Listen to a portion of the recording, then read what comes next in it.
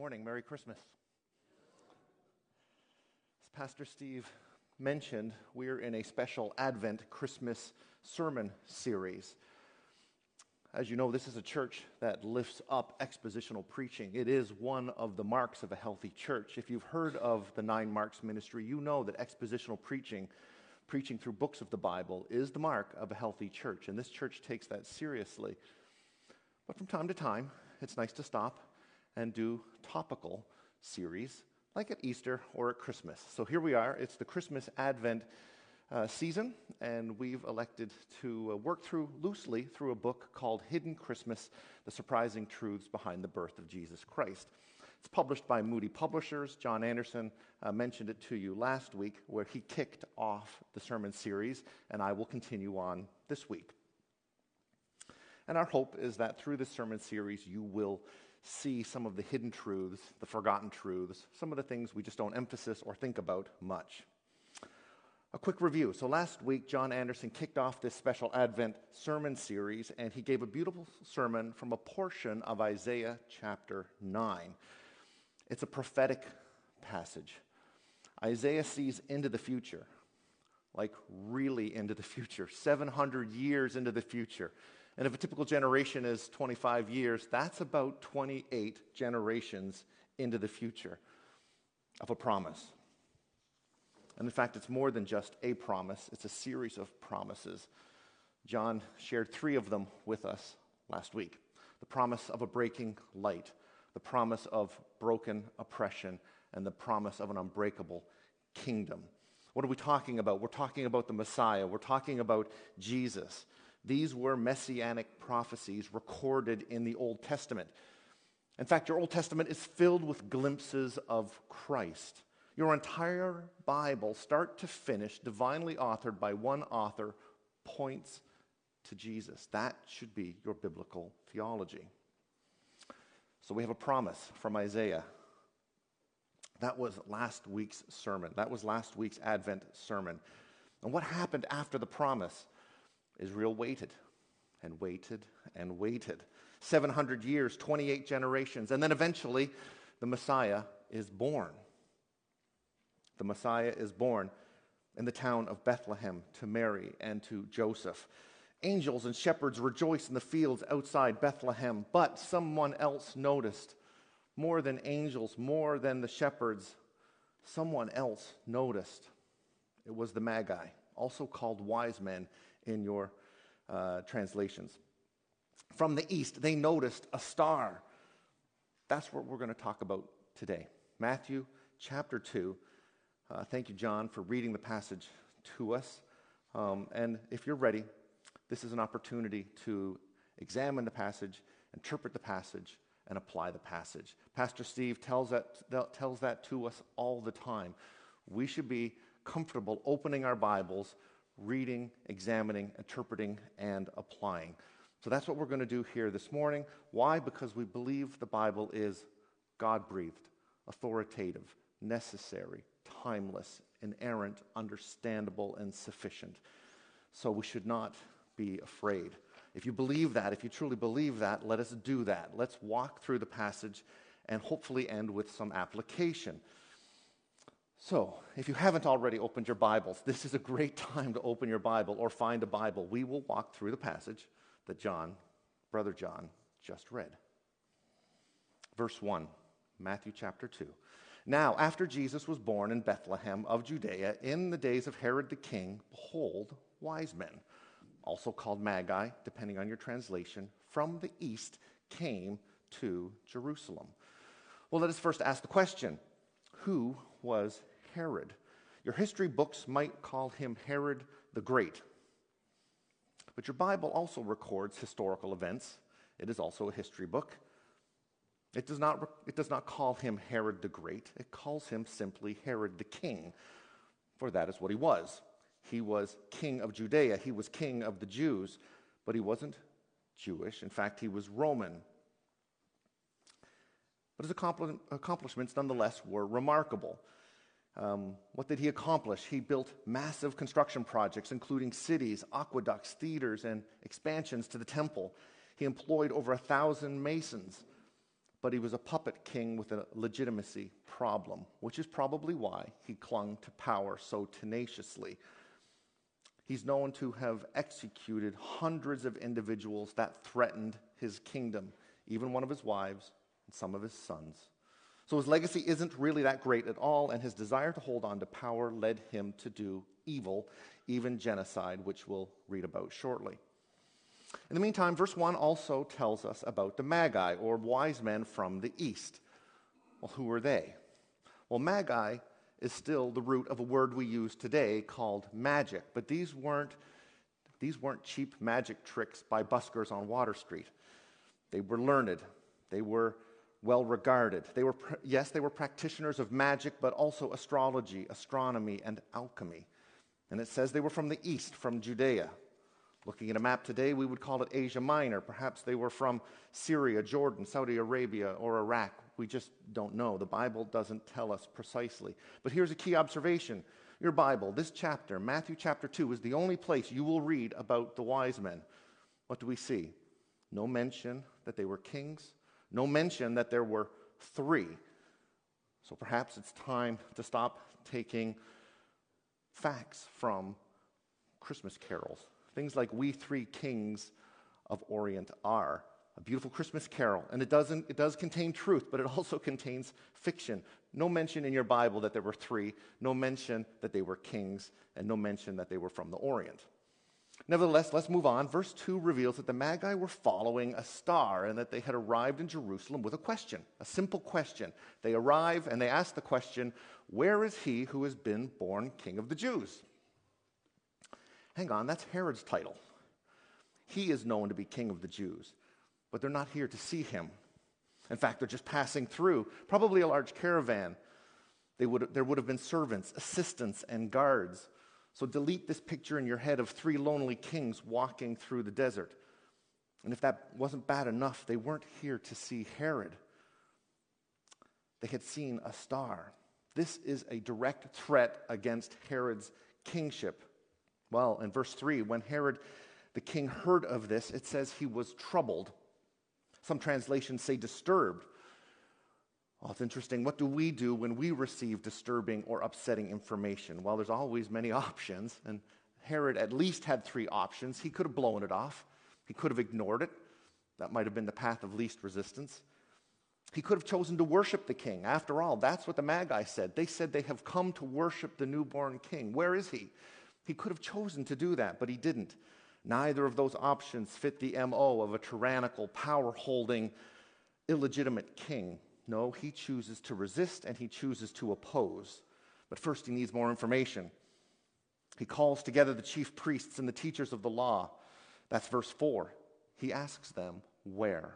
Where is Christ to be born? It's not a complicated question. He just wants to know where.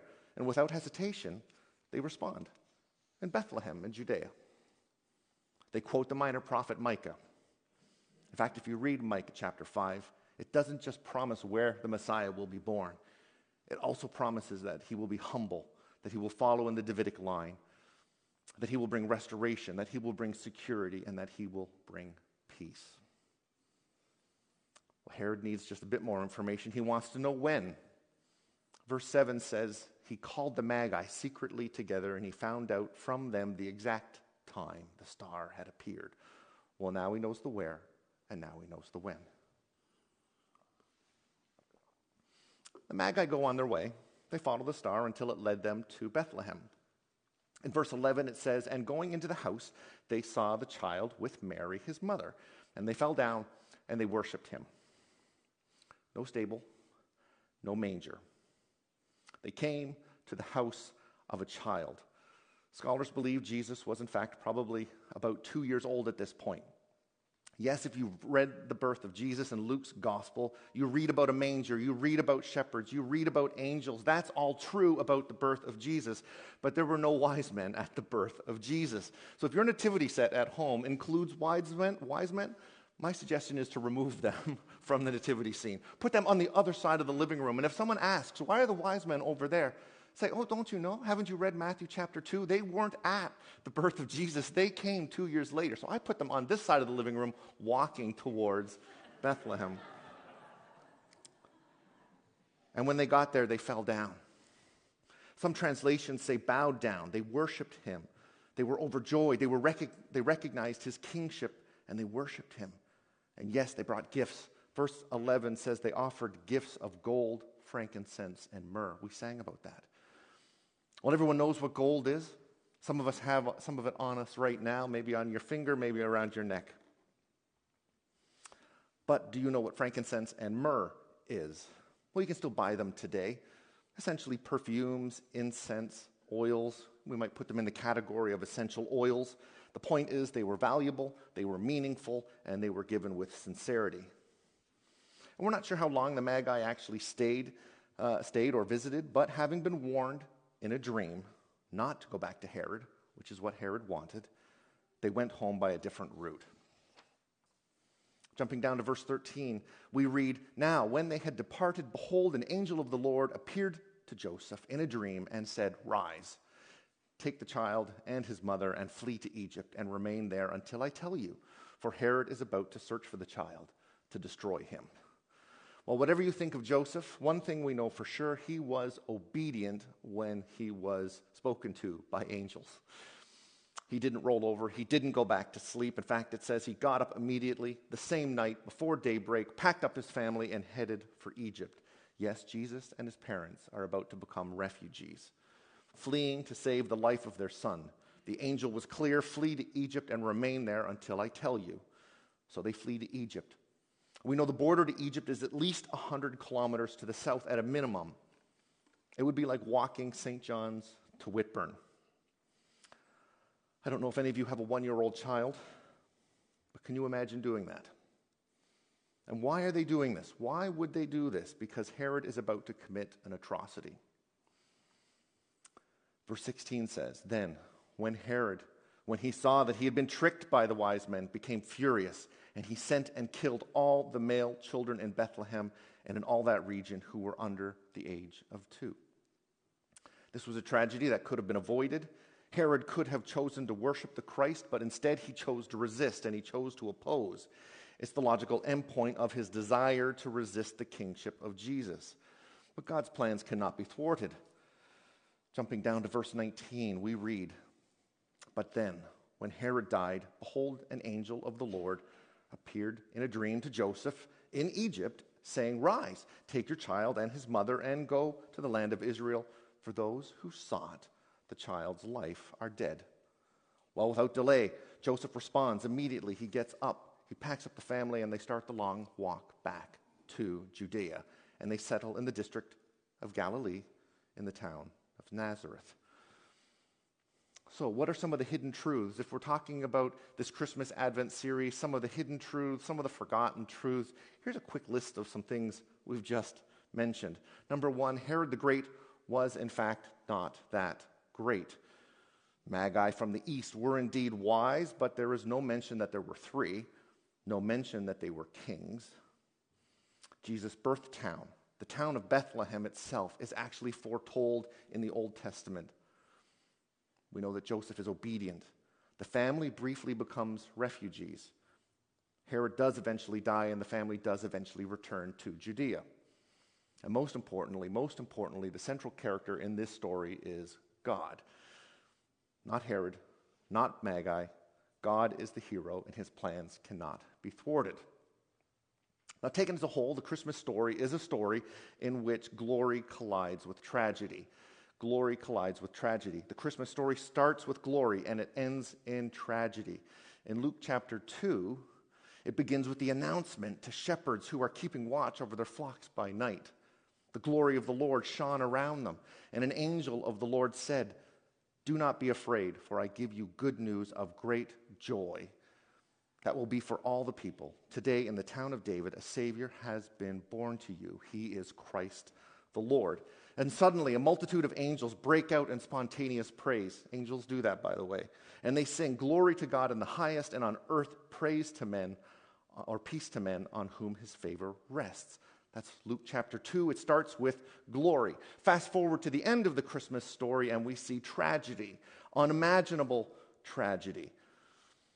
Unimaginable glory meets unimaginable tragedy. We see a king so desperate to hang on to power that he kills all the boys under the age of 2, except for one. It's unimaginable horror. Glory colliding with tragedy. Celebration colliding with mourning. Life collided with death. Salvation collided with depravity. This is also the story of your Bible, isn't it? The glory of God's presence, the glory of God's promises, the glory of God's grace collide with the tragedy of sin. And where do we see the most violent collision in your Bible of glory and tragedy? It's at the cross. This time of year, we need to remember that your Christmas tree is not the tree of Christmas. Your Christmas tree is not the tree of Christmas. Christmas is about a tree of Calvary. On that tree, the glorious plan of God, offering forgiveness, salvation, transformation, collided with unspeakable tragedy. The only perfect, sinless human being was murdered. Herod's slaughter depicts how much the earth needed grace, and the death of Jesus on the cross is the moment that grace was given. Because glory was willing to face tragedy, we have hope. So are there any applications for us today? How do we apply this to our lives? If our goal is to read the Bible, interpret the Bible, and apply the Bible, are there anything that we can apply to ourselves? And I have 3 applications. Of course, every sermon ends with application, does it not? Number 1, I want to tell you that Herod had a heart problem, and so do we. Herod had a heart problem, and so do we. In Romans 8:7-8, the Apostle Paul says that in its natural state, the human mind is ecthra, literally enmity or hatefulness toward God. It does not submit to God's law. Indeed, it cannot. At the core of every human heart is the impulse that says, no one tells me what to do. And according to your Bible, the evil that we see in the world ultimately stems from self-centeredness, self-righteousness, and self-absorption of every human heart. Each of us wants the world to orbit around ourselves. We want to be in the center. And Timothy Keller, in this little book that we've been talking about, he says the following: in every heart, in every human heart, there is a little King Herod. That's an interesting word picture. There is a little King Herod that wants to rule and that feels threatened by anything that may compromise its omnipotence and sovereignty. Each of us wants to be the captain of our own soul and the master of our own fate. This is one of the hidden truths of Christmas. This dark episode in Matthew chapter 2, in which we read about King Herod's violent lust for power, it actually points to something. It points to our natural resistance, even our hatred of the claims of God in our own lives. No, religion won't help us. We've all tried that, trying to tame God, seeking to put him in our debt, doing many, many things so that he will bless us in the ways that we want. Well, Paul makes it clear in Romans chapters 1-5, religious people are just as hostile to the sovereignty of God as the irreligious. They just find religious ways to hide it or express it. What we actually need, in fact, is heart surgery. Heart surgery. You cannot read the book of Proverbs without concluding that your body only goes where your heart is already gone. Your mouth only goes where your heart has already gone. Your eyes only go where your heart has already gone. In Proverbs chapter 4, there's a father, and he's speaking to his son. He says, keep your heart with all vigilance, for from it flows the springs of life. We can put it in modern language. We might say, son, if you do anything, guard your heart, because life comes from your heart. Well, when I was a child, I took things literally, especially around the age of 8 to 12. And I can tell you, if there's a 10-year-old version of me sitting here today, I would say, stop it. Stop it. Stop talking in riddles.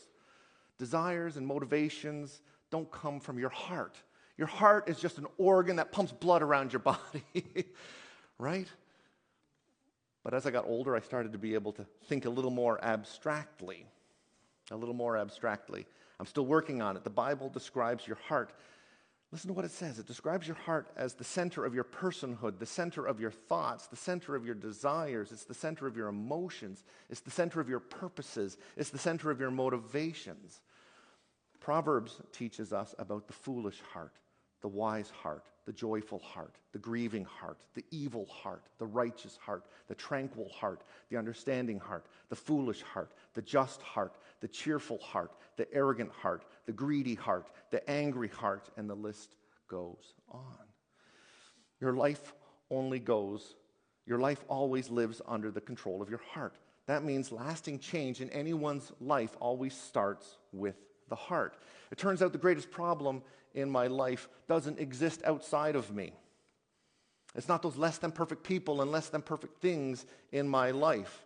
My greatest problem is inside of me. It's my own thoughts, motives, and idols of my heart. It's the tendency for me to put myself in the center instead of God. And so we need to take comfort in the promise of a new covenant. It's a glorious promise, a beautiful promise recorded in Ezekiel chapter 36. This is what it says: I will give you a new heart, not a liver, a new heart, and a new spirit I will put within you, and I will remove the heart of stone from your flesh and give you a heart of flesh, and I will put my spirit within you and cause you to walk in my statutes and be careful to obey my rules. You shall dwell in the land that I gave your fathers, and you shall be my people, and I will be your God. That promise from Ezekiel is fulfilled in Jesus. And if by the grace of Jesus there isn't renewal of my heart, there isn't rescue of my heart, then that grace is not grace. I'm just faking it, and I'm just another religious fool. But here's our comfort. God says, I know who you are. I know what you've done. I know your background. I know your deepest, darkest secrets. I know how badly you've messed up.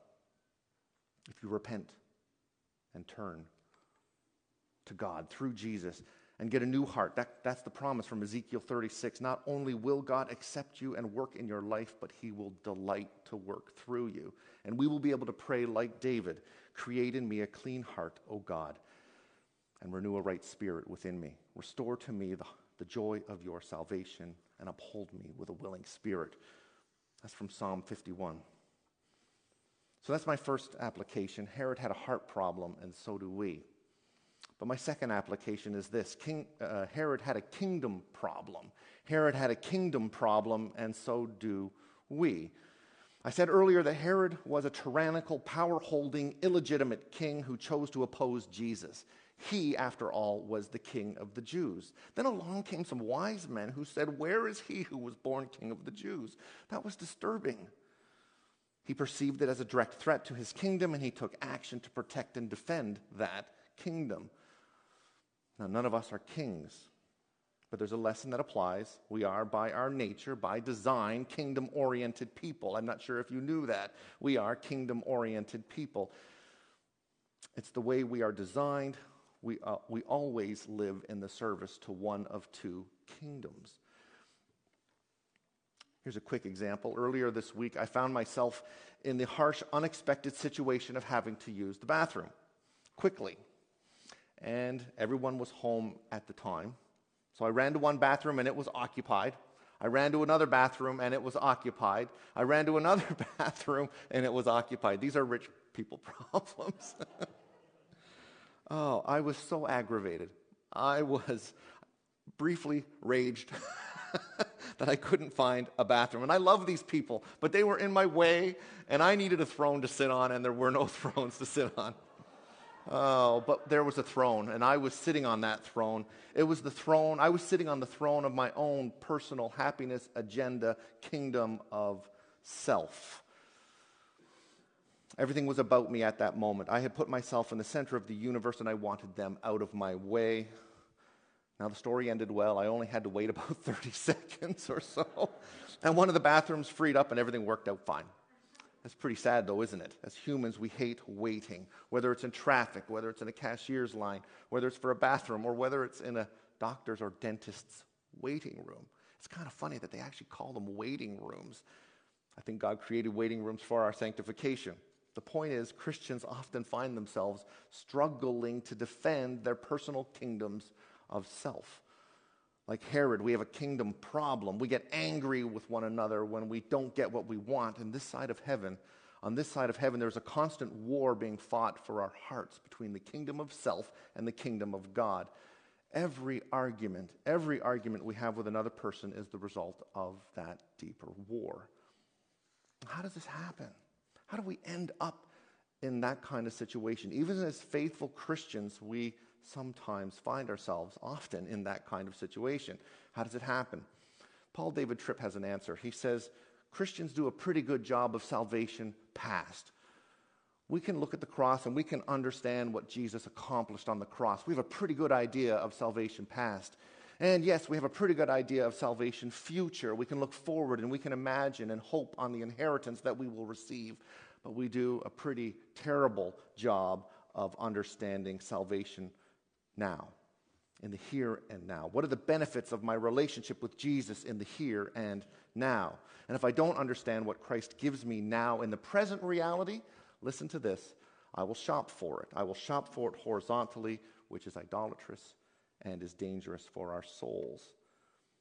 Paul David Tripp coined the term identity amnesia, and I know I've suffered from this. I know you've suffered from this. As Christians, we tend to forget who we are. As Christians, we tend to forget who we are. It's two things we tend to forget. It's very simple. We tend to forget the shocking presence of remaining sin in our lives, the shocking presence of remaining sin in our lives, and we also forget the grace that's been given to us through Jesus on the cross and what he accomplished. And when this happens, we can't live for what we've been called. We fall back into running our own little personal kingdoms, depending on our own strength, and we lose sight of what God is doing. Let me ask you a question. How can we be part of what God is doing if we don't know what God is doing?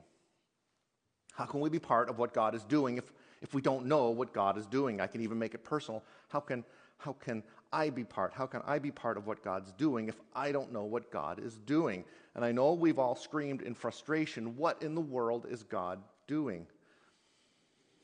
Well, the Apostle Peter does give us a helpful answer. Part of the solution comes from 1 Peter chapter 1. It's a word picture. Peter says that our faith is being refined like gold. It's Metallurgy 101. How do we get gold? The wise men had some after all. Well, it comes out of a hillside somewhere. It's mined. It comes out like ore. And it's filled with imperfections, and it's filled with impurities. And those imperfections and those impurities rob it of its strength and rob it of its beauty. But if we add a catalytic agent, if we add heat, what gets produced is something even of greater beauty and value. It would not be grace for God to leave us in our ore-like state. As young Christians know, in the grandeur of his grace, we will face something. And Peter doesn't say comfort, leisure, and pleasure. He uses three words in 1 Peter chapter 1, verses 3 to 9. We will face three things, three words, write them down: grief, trials, and tests.